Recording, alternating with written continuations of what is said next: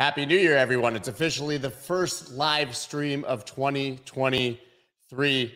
And I wish I was bringing more optimism, but as you read the news, people seem to be predicting, very specifically talking about Cathie Wood, but for markets in general, that there is a hell of a lot more pain to come.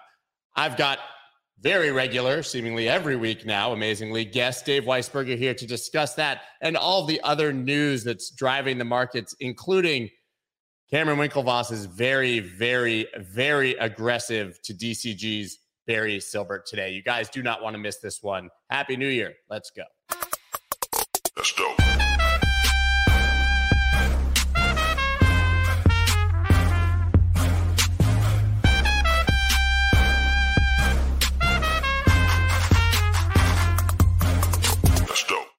What is up, everybody? I'm Scott Melker, also known as the Wolf of All Streets. Before we get started, please subscribe to the channel, take your champagne cork from New Year's and pop it right on that like button. I hope that all of you had an amazing New Year's Eve celebration.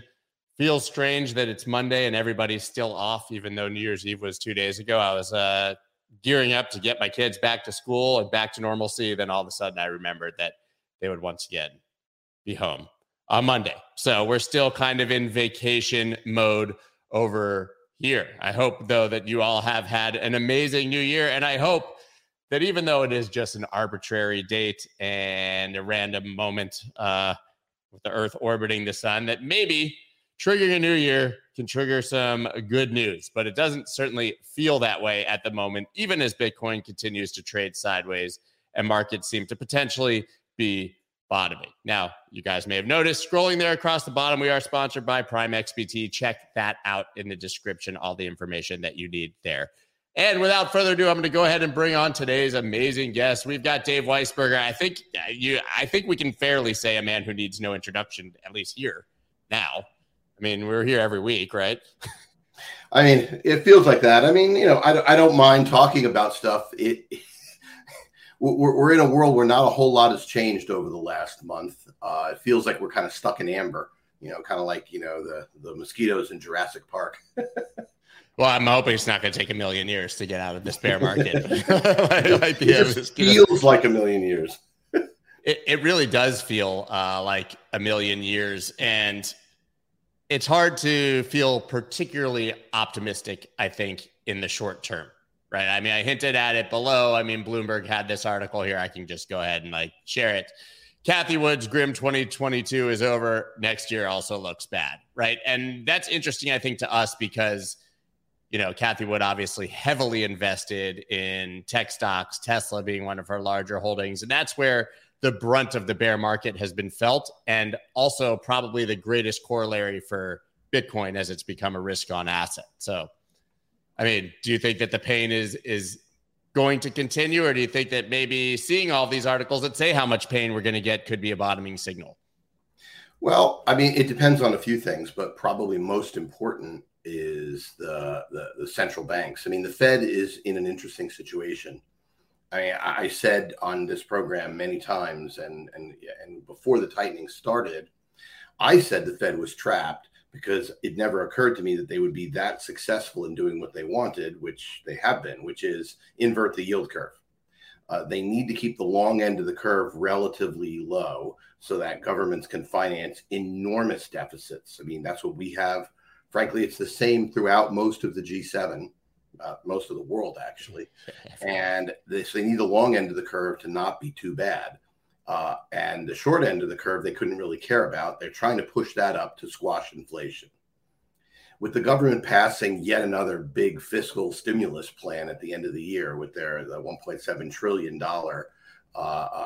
omnibus bill. Yeah. I mean, if you're sitting in Jerome Powell's shoes, he's basically like, okay, maybe I can stop inflation by crushing risk assets and crushing the rich.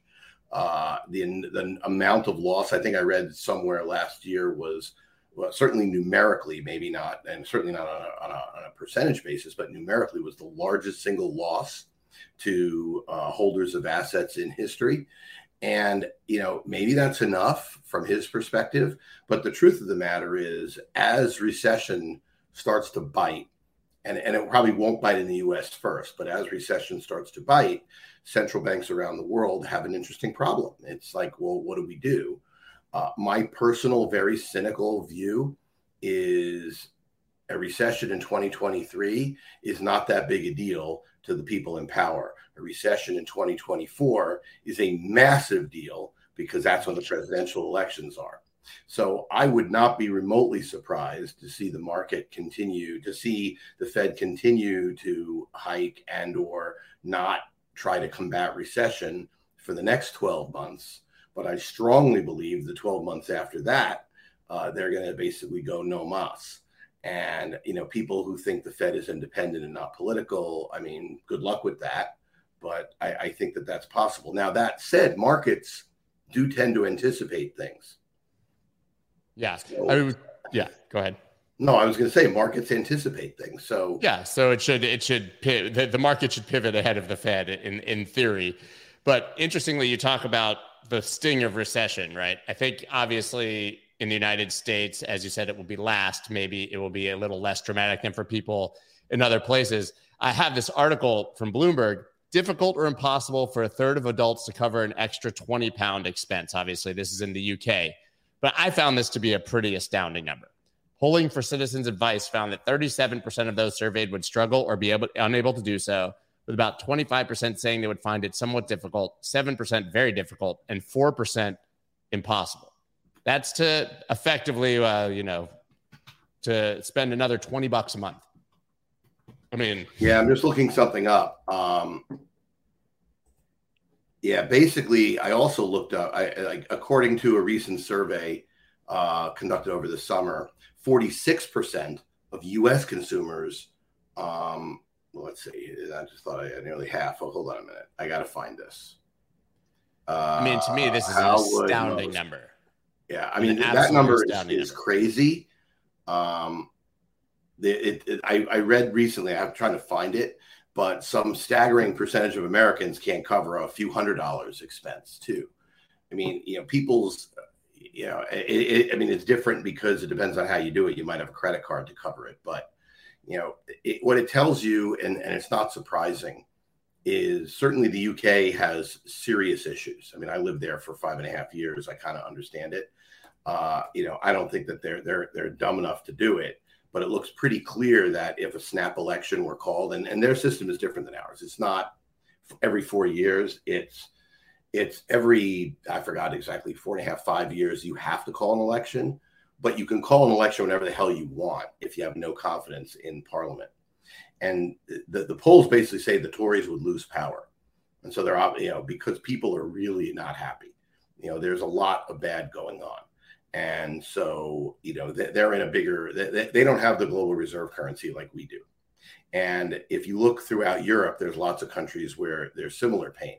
And so if you wonder where central banks will break ranks, it's probably not going to be here first, is kind of the point. But you're right. I mean, when people get that close to the line, that's when voting and that's when political pressure amps up. Right. I mean, if they were looking to break something, it seems that they've broken the bottom 90% of people on the planet. Right. And so I don't understand how these people can effectively take more pain. I mean, obviously, plenty of times in history, Great Depression, where they have. But I mean, what happens when you're a normal person and you have a slight emergency or your mortgage goes up, or as we know, heating bills are going to go up a hell of a lot more probably than $20, right? Well, I mean, inflation, people... Look, I recently attended my my HOA, my homeowners association meeting in my condo, and I bought my condo literally a year ago. And this year, in our condo, our board was pleased to represent that our increase compared to other buildings in Florida is on the low side. The increase in the HOA fee is 28%. The increase in insurance premiums was over 40%. The increase in water, sewer from the town, other utilities, was over 20%. So, I mean, there are a lot of people out there who haven't budgeted. Now, Florida is a little bit worse than most places because after the building in Surfside fell, I mean, your readers probably know about that. They passed laws which are forcing buildings. They're basically taking the decision out of the condo boards and saying you're going to do structural inspections. which I think is the right thing to do. I mean, I'm not going to. Right, but it's very expensive to get 1950s buildings on Miami Beach up to code. Right. Now, my building is only 6 years old. So, right. And that's why we are below average with a 28% increase. I mean, it's people don't understand. And people go, oh, well, that's a rich person problem. It's like, not really. It's a problem that's going to happen in every building, which means rents, which you would think would come down due to supply and demand, can't, because the cost side of the equation is so high. And so, these are the sorts of things that people don't understand. Insurance going up, water going up, electricity going up, all of these things that tend to be lagging raises are still to work through the economy. So yes, gas prices have come back down. Emptying the Strategic Petroleum Reserve has been very helpful. There's no doubt. But there are some inflationary pressures out there that I'm not that will show up in the months ahead. And so I'm not nearly as optimistic as people who, others who think that inflation is already peaked. And maybe it has in terms of the peak, but it's going to look stubborn. And we'll see how it goes. But I think businesses are going to be forced to do something to help people, basically the market, to get people back to where they need to be. So we'll see. I mean, I don't think that the Fed is done like tomorrow. I think at a minimum, there's 6 months more for us to endure of this. But right, that could be 6 months, though, of massively decreasing rate hikes and then flat. Right. There's the idea. A lot of people have the idea that the pivot goes back to easy money and QE. Mike McGlone, who's obviously here on Mondays very often, says that ain't happening anytime soon or ever. Right. But so the pivot we're looking for here is for them to stop punishing the market. Right. I mean, I was reading an article over the weekend. The key point, and once again, I made this point over a year ago with you. So the key point is, will the Fed ever get to a point where interest rates are higher than the rate of inflation, i.e. positive real interest rates? We haven't had them in a very, very long time. And it's interesting how the markets have gotten slammed with negative real interest rates, but they have. That tells you something about the ability to productively employ capital as risk capital. People don't believe you could actually do so on average. I mean, I'm not saying you can't on the margin, but on average, that's a very strong statement. But that does seem to be the case. And so, look, my thesis is a little bit, is basically difficult 2023, but probably the 2024, I wouldn't be surprised. I agree with Micah in 2023. I don't agree with him in 2024. I will be stunned if into the election cycle, there's not enormous pressure for easy money. I was a bit stunned that we didn't see it for the midterms, to be quite frank, because we have a historical precedent of that should have kicked in this year. I mean, I talked about it quite a bit. And even in these hawkish cycles, that I think 12 out of the 13 times the Fed has been in a cycle like this, markets have actually performed well, but that would be in the end of 2023, 2024, looking historically. It's a year and a half or 2 years later. But when there is an election, even a midterm, generally you do see that Q4 rally, and we just haven't seen much. Well, I mean, you got to understand there are a few things that were going on. Thing number one, the issue of the day on the economy was not growth, was not jobs, it was not investment, it was inflation. And so the Fed, gas prices. Right, the Fed was focused politically on the most important political issue, right? The Republicans are campaigning on inflation, the Democrats are campaigning on abortion and end of democracy because of Trump, yada, yada, yada. Democrats were not campaigning on the economy, but the fact is the one thing they wanted to blunt of what the Republicans are saying was inflation. So it should surprise nobody that the Fed, and I'm not saying they're a tool of the Democrats, I just think they tend to lean into the ruling party. And even in 2020 they did. I mean, Trump lost, but you can't accuse the Fed of, in the election year, not of goosing the markets. I mean, for Christ's sakes, it was the largest liquidity injection ever during the pandemic. So, I mean, the Fed their political independence is much less than it's been. And, maybe it's coincidence and people are saying, yeah, no, that just happens to be. It's like, no, I don't believe that. But the fact of the matter is, when you look at why markets drop so much, I mean, let's be blunt. When you talk about tech stocks, you talk about the equity markets, I mean, it's still not cheap. by any historical measure. Valuations are still high. I mean, it's still not cheap. I mean, we had, to use different people. I mean, Hayek would have calls it, the melt up boom. Others will call it, just, whatever, a crack up boom or something like that. But the fact of the matter is, we had a rally from the depth from that point in the pandemic that was massive, and people buying Peloton's 20-year earning or 10-year earnings based upon what they're going to have for the next year. I mean, that just gives you an idea. I mean, that's my poster child.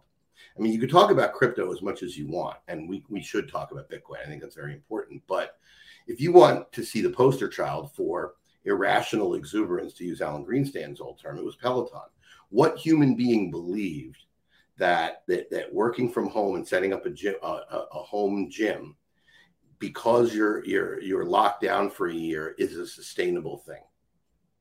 Oh, we saw that with so many industries. Zoom, obviously, Peloton, as you mentioned, all of the telehealth companies. But there are some that weren't specific to the pandemic, like Tesla, right? Which I love my Tesla, but one of the most overvalued stocks of all time, right? I mean, the market cap higher than the next 2 or 3 car manufacturers combined when sales were only a fraction. Well, but Tesla's a really interesting situation, and frankly, it's fairly predictable. In hindsight, you kind of hit yourself in the head saying, "Why don't I short this?"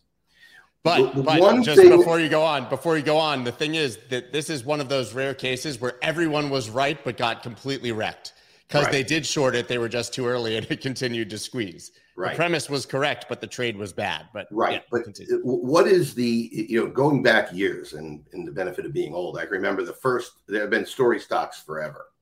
When you get a story stock where people are investing not upon earnings, not upon what their current product is, but what their product could look like in 10 or 20 years, and what do they represent?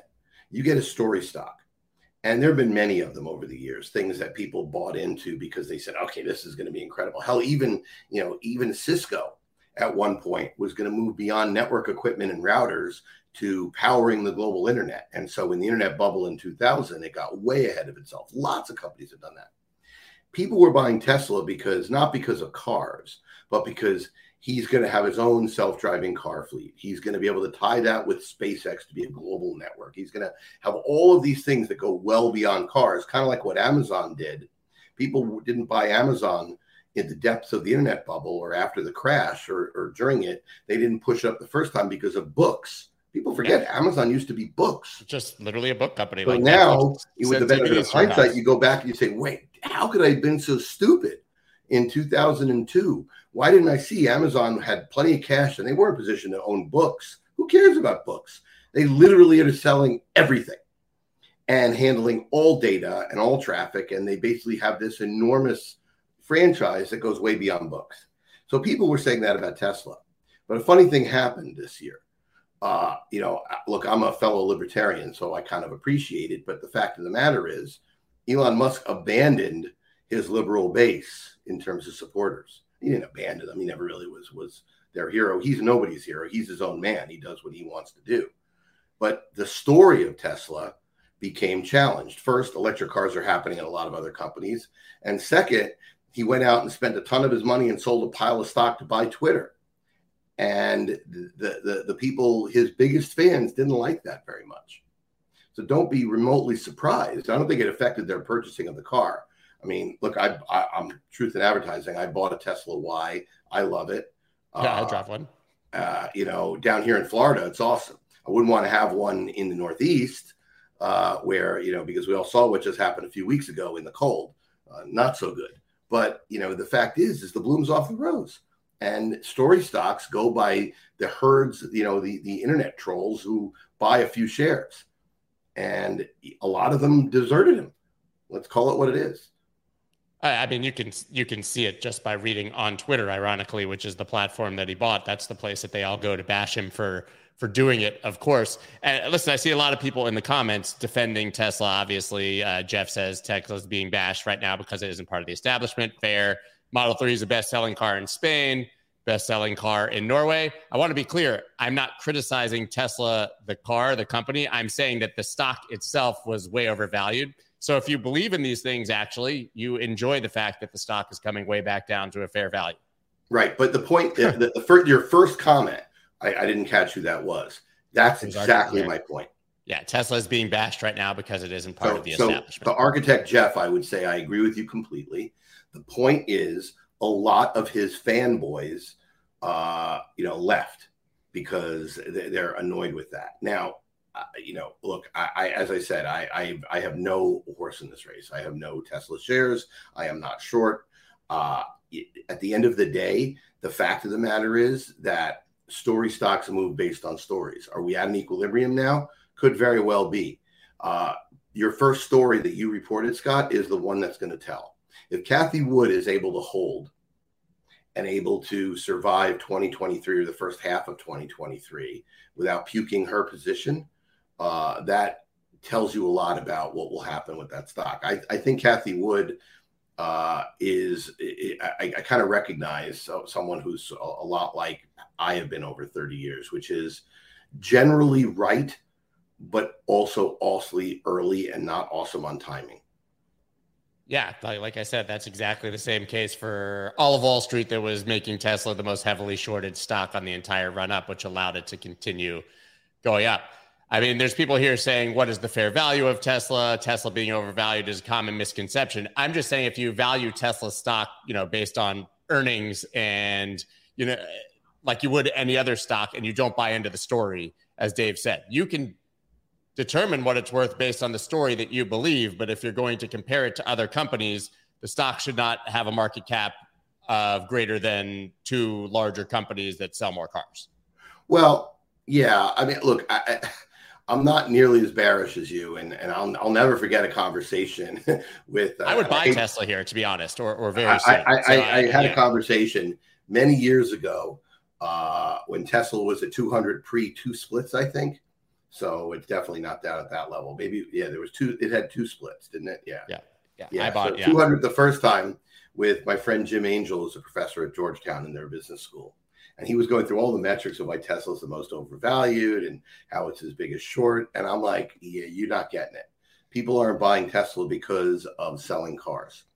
They're buying it because of things of building infrastructure. So, I was reading articles over last weekend about electric car charging. Tesla has such a stranglehold on the best charging network. I mean, it's massive. I mean, I researched this because I wanted to buy an electric car. It felt a lot better when gas was at 5, the gas is at 3. I mean, whatever. I mean, I still like it. It's great. It's easy. I enjoy the car. But the fact is our office building is not alone. It has a Tesla charger. It doesn't have an EV charger. It has a Tesla charger. And there are a lot of those out there. And it is a much bigger thing. So they do have their battery production. The interesting question to me, and I don't know the answer, so that's why it's a question, is as battery technology improves, will Tesla factories, their gigafactories, be able to stay current? Because if you own the battery manufacturer and you own the full supply chain with charging, you have a big edge. So these are all things that let stock analysts, let your audience, bet on. Have at it, guys. I am sure there's 100 people in your audience who know this point better than I do. Myself as well. And you said, obviously, it's important to talk about Bitcoin in the context of all of this. We've sort of seen what I would describe as a bottoming. I mean, there's article right here. Scott, let me be super clear. The last time I was this bullish about Bitcoin was when it was toward the end of it bouncing between 7,500 and 9,000. Which it did for like a 9-month period several years ago, but pre-pandemic. It feels like that time, actually. I was going to say, we're talking about all this pain yet to come, and I'll bring that back up in a minute, in 2023. I sort of feel like it's going to be more like the miserable, sideways, choppy 2018 and not horrible. Of course, 2018, you were sitting at 6,000 forever, and then it did drop, which was extremely painful. I'm not saying that that's necessarily the case. I just think we're more in for a very long, boring period. I could be completely wrong. More so than Bitcoin steadily dropping to 5,000 or 6,000, as a lot of people think. I mean, there are a lot of signals. People, what I think is the biggest misconception in Bitcoin is people look at what's going on with the miners and say how horrible that is, how bearish that is. That's a bunch of horse shit. Let's be really clear. What's going on with the miners is massively bullish for Bitcoin. Now, that is a contrarian view. I know it's a contrarian view, so I want to explain it, but I want people to understand. The reason miners are in such deep dog doo-doo is for a combination of factors, most notably the fact that there's so much mining capacity and the difficulty isn't going down enough, and so their margins are being squeezed. So what does that mean? That means costs in the Bitcoin network, as the network is getting stronger, are going down. Yes, when the halving happens, miners are going to get pounded again. I mean, mining is turning rapidly into a completely commoditized business where it used to be a very non-commoditized business. What is the single best thing that can happen for Bitcoin to gain global adoption? And that's you never have to worry about the network security or never have to worry about economic rent being earned by miners. I mean, it's not great for mining investors, but it 100% is great for Bitcoin investors because it tells you the network is secure. It also tells you something else, Scott. It tells you that the idea of building a competitor to Bitcoin, where the network could be strong enough to get an actual new capital investment to build mining on a different standard, I think I think that ship has passed. I mean, maybe I'm wrong, but I just don't see it. I absolutely agree. I mean, people are asking, do you like the mining stocks here? It's such a tricky sector in terms of market cap because it's designed to bleed profitability. I mean, in my mind, it's exactly what you just said. This is a terrible time to be a miner, but it's actually good for Bitcoin, and people confuse those two things. Right. Bitcoin, what's happening with hash rate is very bad for Bitcoin mining. Right. If you're a huge the thing miner, that's interesting is we are seeing some stuff. Miners who are working with the electrical grids to stabilize grids in areas that need grid stability. By the way, areas that need grid stability, that's the United States. Right now, people are focusing in Texas and some other things. I think after what we've seen, in terms of extreme weather events and with people predicting more extreme weather events, I mean, I don't want to get into a climate change debate, but let's just say that mining stabilizing grids is becoming a mainstream narrative. Actually, it's one of Ryan Selkis's theses. I don't know if you plug him, but the fact is, I love Selkis, and everyone should. He writes a great year-end piece. It's one of his theses. So if you're a miner, miners that are going to have, I'm not going to say the word exclusive because that's not right, but miners that have great relationships and are working with power grids who can gain themselves preferred power costs in order to do that are going to be solid investments. And that's whether it's renewable, regardless. But renewable miners, people with access to cheap power who are in the grid where with I don't even want to use permission, with encouragement might very well do well. The fact is the random guy who buys cheap ASICs and thinks their power is cheap and can go for it is going to have a real problem. I think that that's very, very clear. And now, since we're on the topic of Bitcoin, I think everybody knows, and this to me happened right before our stream, and I sent it over to you. Gemini's Cameron Winklevoss slams crypto exec Barry Silbert over frozen funds. So for context, what's happening here, guys, you probably know who Barry Silbert is, but he's the CEO of DCG, which owns Genesis, which has been, I will just say, repeatedly beaten by Insult. They had a $2.1 billion loan to Three Arrows Capital. They've been exposed to basically everything. It's been a complete disaster. Well, Genesis was behind the Gemini Earn product. You probably know that caused the Gemini Earn product to basically cease and no ability for people to withdraw. Well, Cameron owns Gemini and has gone after Barry very publicly now in an open letter that he printed on Twitter saying that Barry Silbert has been using bad faith stall tactics, I believe is the quote, basically saying, we tried to engage you in December. You said fine, and you've ignored us ever since. People are suffering. Nobody can get their money back. What the hell is going on at DCG? I mean, to print this letter publicly on Twitter, how bad are things at DCG right now? Well, I think look, I have no personal knowledge of the situation, zero. So anything I say is total speculation. What I would say, and this is what I've told people internally, because I've been asked this question multiple times. there are multiple types of bankruptcies, right? I'm not a bankruptcy attorney. I'm not as expert in, in the nuance, and they vary from geography to geography. The U.S. has its form, Australia has its form, Europe has its form, etc. But roughly speaking, I want to freeze and force creditors to work together to take some haircut for me to reopen and reoperate. We call that Chapter 11 here. Other people call that different. Roughly, the other extreme is I'm done. Fight over the assets. Whatever assets I have, fight over the priority, fight over the assets. And in the middle, there's I don't know yet, but let's stop people from beating the crap out of us. Let's figure out if there's operating entities that we can sell that potentially can earn. And we want to stop the pain so they can get back to operation.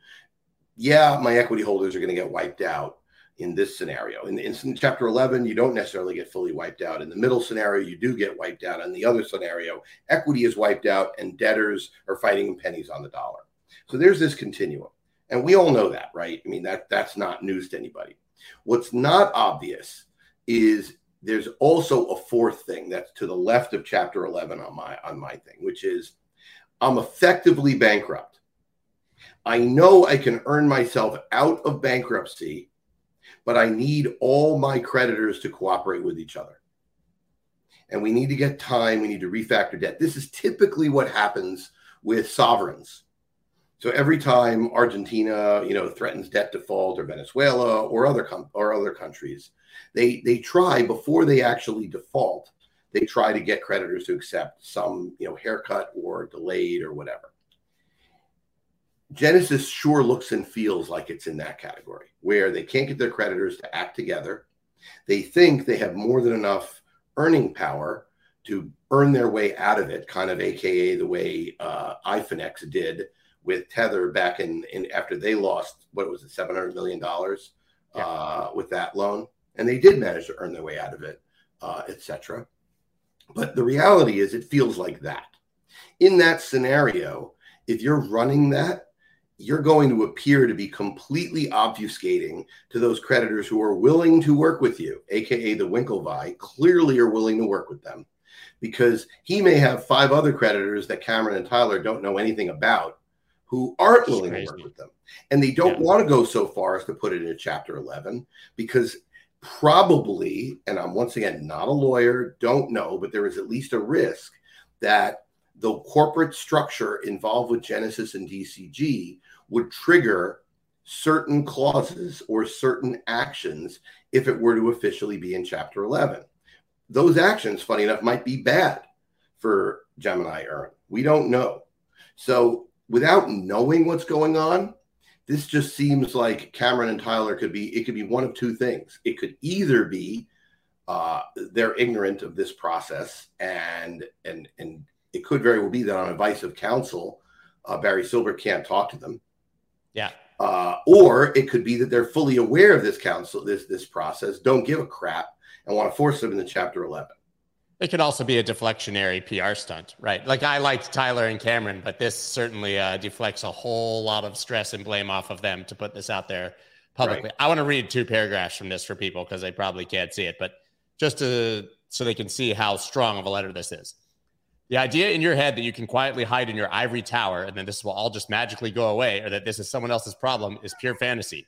To be clear, this mess is entirely of your own making. DCG, of which you are the founder and CEO, owes Genesis $1.675 billion. This is the money that Genesis owes to Earn users and other creditors. You took this money, the money of school teachers, to fuel greedy share buybacks, illiquid venture investments, and kamikaze grayscale NAV trades that balloon the fee-generating AUM of your trust, all at the expense of creditors and all for your own personal gain. It's now time you take responsibility for this and do the right thing. Here's the interesting. It's not lost on us that you started your career as a bankruptcy restructuring associate, to your point, Dave. And it's not lost on us that you've been working desperately to try and firewall DCG from the problems that you created at Genesis. You should dispense with this fiction because we all know what you know, that DCG and Genesis are beyond commingled. Everyone takes orders from you and always has, and anything you have done after the fact to pretend otherwise won't hold up. If instead you had put all this energy towards finding a resolution, we would have been done by now. Everyone would be in a better place, including you. I mean, damn. Yeah, I mean, it's impossible to know, but it feels like they're trying to lift the kimono and let people know what the hell's going on. And, the fact is, I wrote in I'm actually writing my year-end piece will go out on the CoinRoutes blog today, probably, or tomorrow morning. And I also talked about it in my year-end review. The fact of the matter is, if you want to sum up 2022, it's all about risk. And were risk being taken that people didn't know about? How were people taking risk? Was it, with their money, or was it with other people's money? And were they taking too much risk?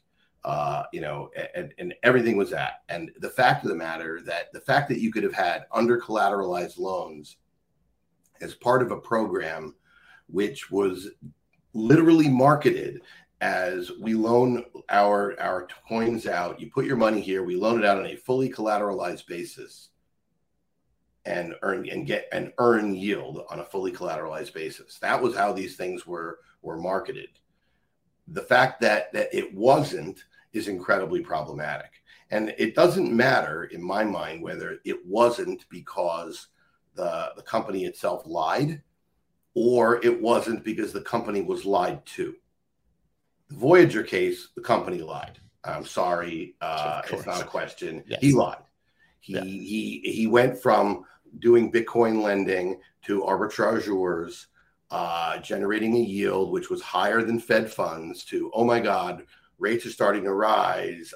And there's no real demand for doing Bitcoin anymore.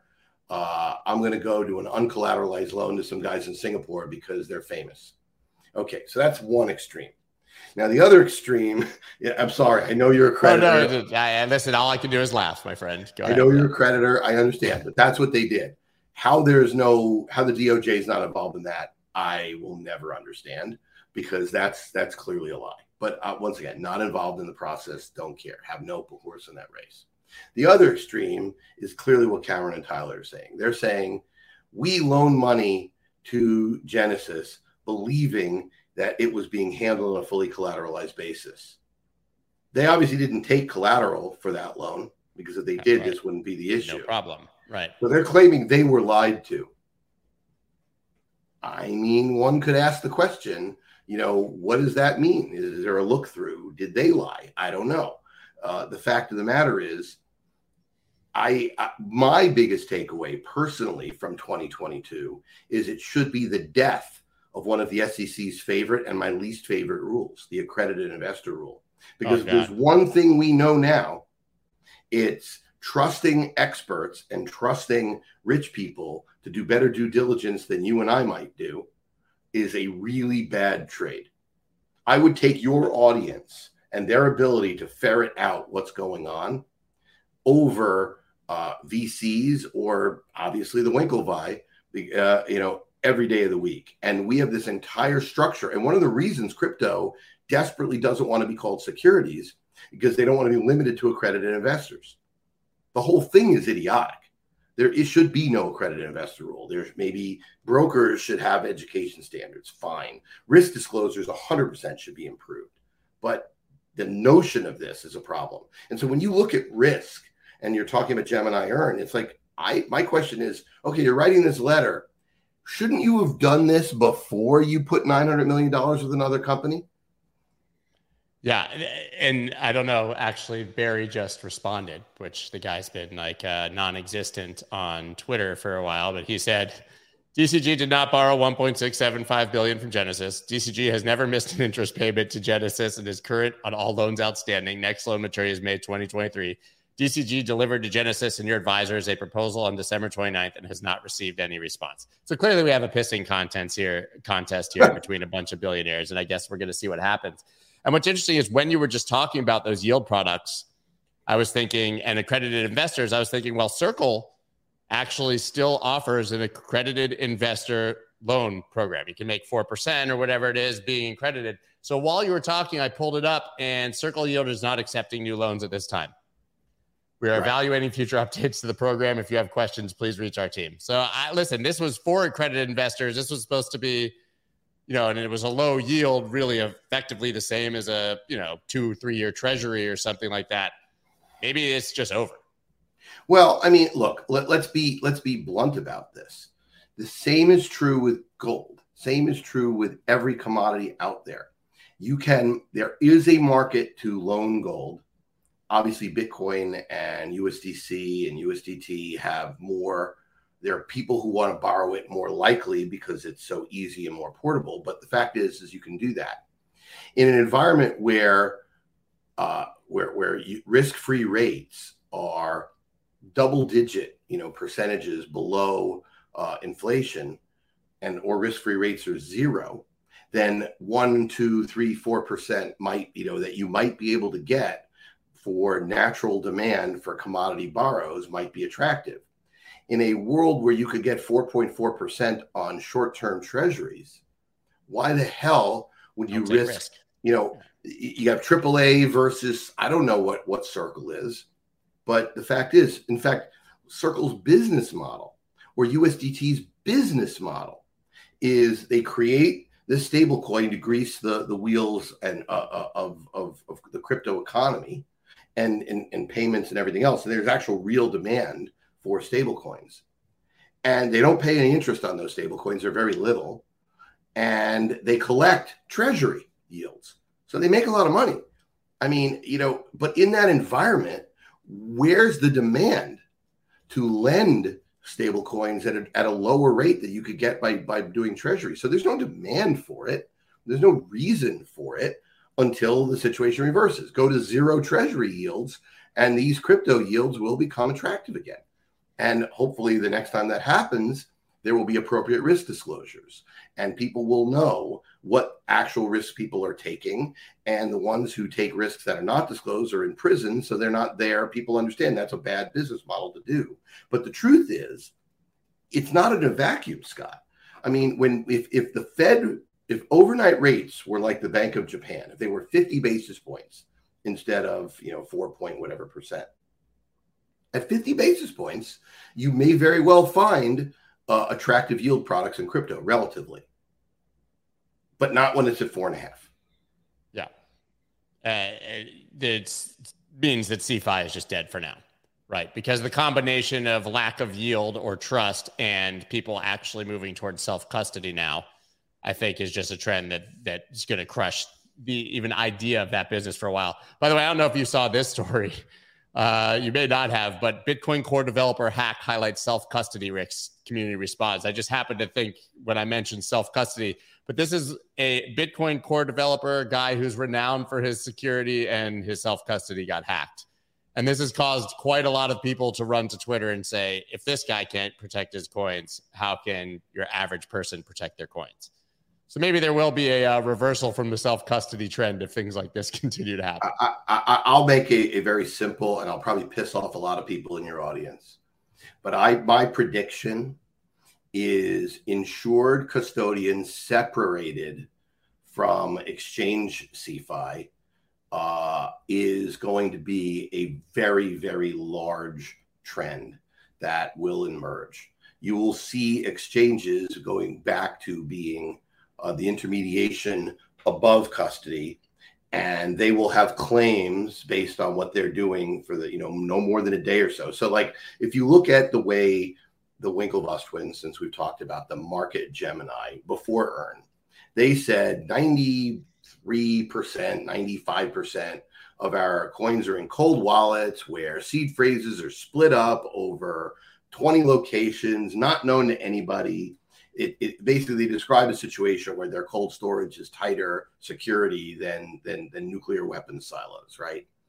And maybe that's true. And maybe Gemini as a custodian is frigging amazing. And maybe they do it perfectly. I don't know. I'm not saying that to be cynical. I literally don't know.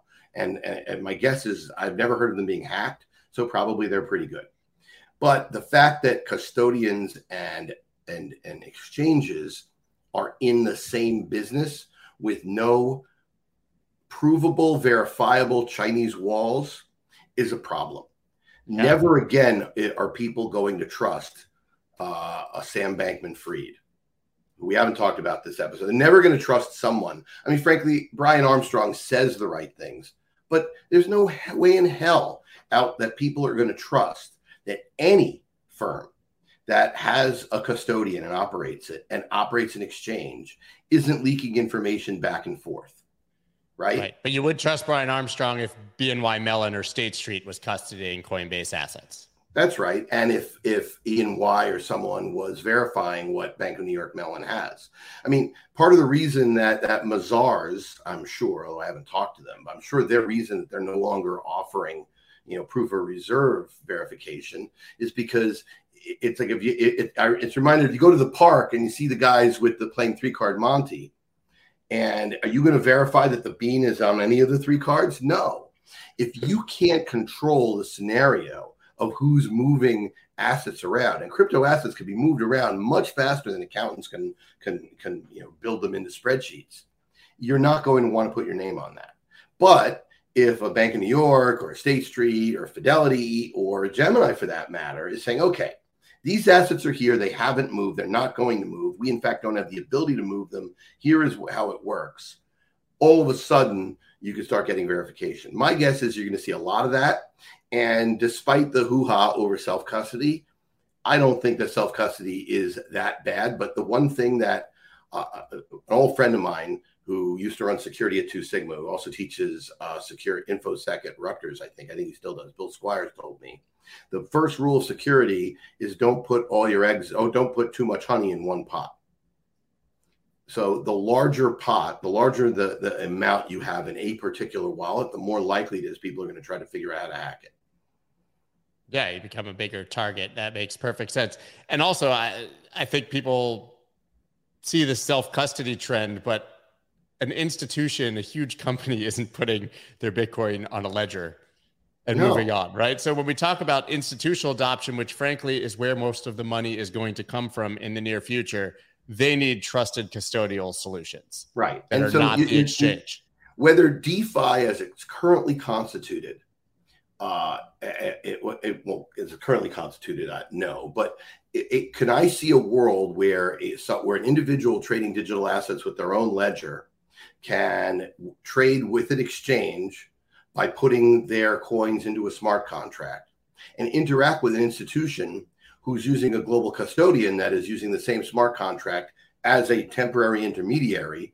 Can I see that kind of world evolving? Yes. That's the way the world needs to evolve. It'll be a dramatic, more efficient way of trading all financial assets. Note, I'm not confining it to crypto. So that's the future. But I think we're going to be talking about it as the future for years. So the question is what evolves at what time? And it's always great on the first trading day of the year to sit here and talk about what's going to happen in 20 years. I don't know when it's going to happen, but people like Cathie Wood are looking at this saying financial assets are all going to trade digitally. Our securities laws that Gary Gensler insists will work obviously don't, because you can't even support self-custody. In fact, you can't even support custody not owned or controlled by a central counterparty with SEC rules. Those need to change. And when they do change, you open up enormous business opportunities that can, for what we currently call crypto, but might be very different tokens, et cetera. But there are many, many use cases that are still very, very relevant, most notably Bitcoin, because if the world is rapidly approaching the point where a global store of value is becoming more and more important, not in the US, but look at the inflation rate in Venezuela, look at the inflation rate in Argentina, look at the inflation rate in Turkey, and tell me those people don't look at Bitcoin and say, my God, this is much more stable. Yeah, it's dropped by 60% over the course from its all-time high. That is a godsend compared to dropping, 90% and continuing, right? And so people need to understand that at a certain point, adoption of Bitcoin as a global store of value starts to become inevitable, and it's dramatically underpriced compared to that. That's really the point. And there are other assets in the crypto sphere that have similar risk-return profiles. The fact of the matter is we're still in a risk-off period. And so we have to deal with that. Yeah, 100%. I don't think we can find a better way to close out than you just making the 2-minute case for Bitcoin, which I think was incredible. We might have to edit, cut up, and redistribute. Dave, thank you so much for showing up 2 weeks in a row on a holiday. We're going to get you next week when you actually have to go back to work. Yeah, that's the idea. Well, I'm going to go to the gym now. And then because unlike last week, where you're paying for it if it's in your building a lot. Yeah. Sorry. Well, I mean, today is a day to be spent out on the bay, I think. But, it's beautiful here in Miami. We're going to take advantage of it. So I hope you can enjoy the rest of the day as well. Yeah, I'm going to teach a 3-year-old and a 7-year-old or improve their bike riding skills right now. So I'm going to be a practice in patience. That's my plan, is go outside and teach kids to ride bikes. So, Dave, cool. Thank you so much. Enjoy your day, guys. Everyone, we will be back, of course, tomorrow morning, 9:30 a.m. Eastern Standard Time. Until then, see you guys. Thanks for tuning in. Peace. That's dope.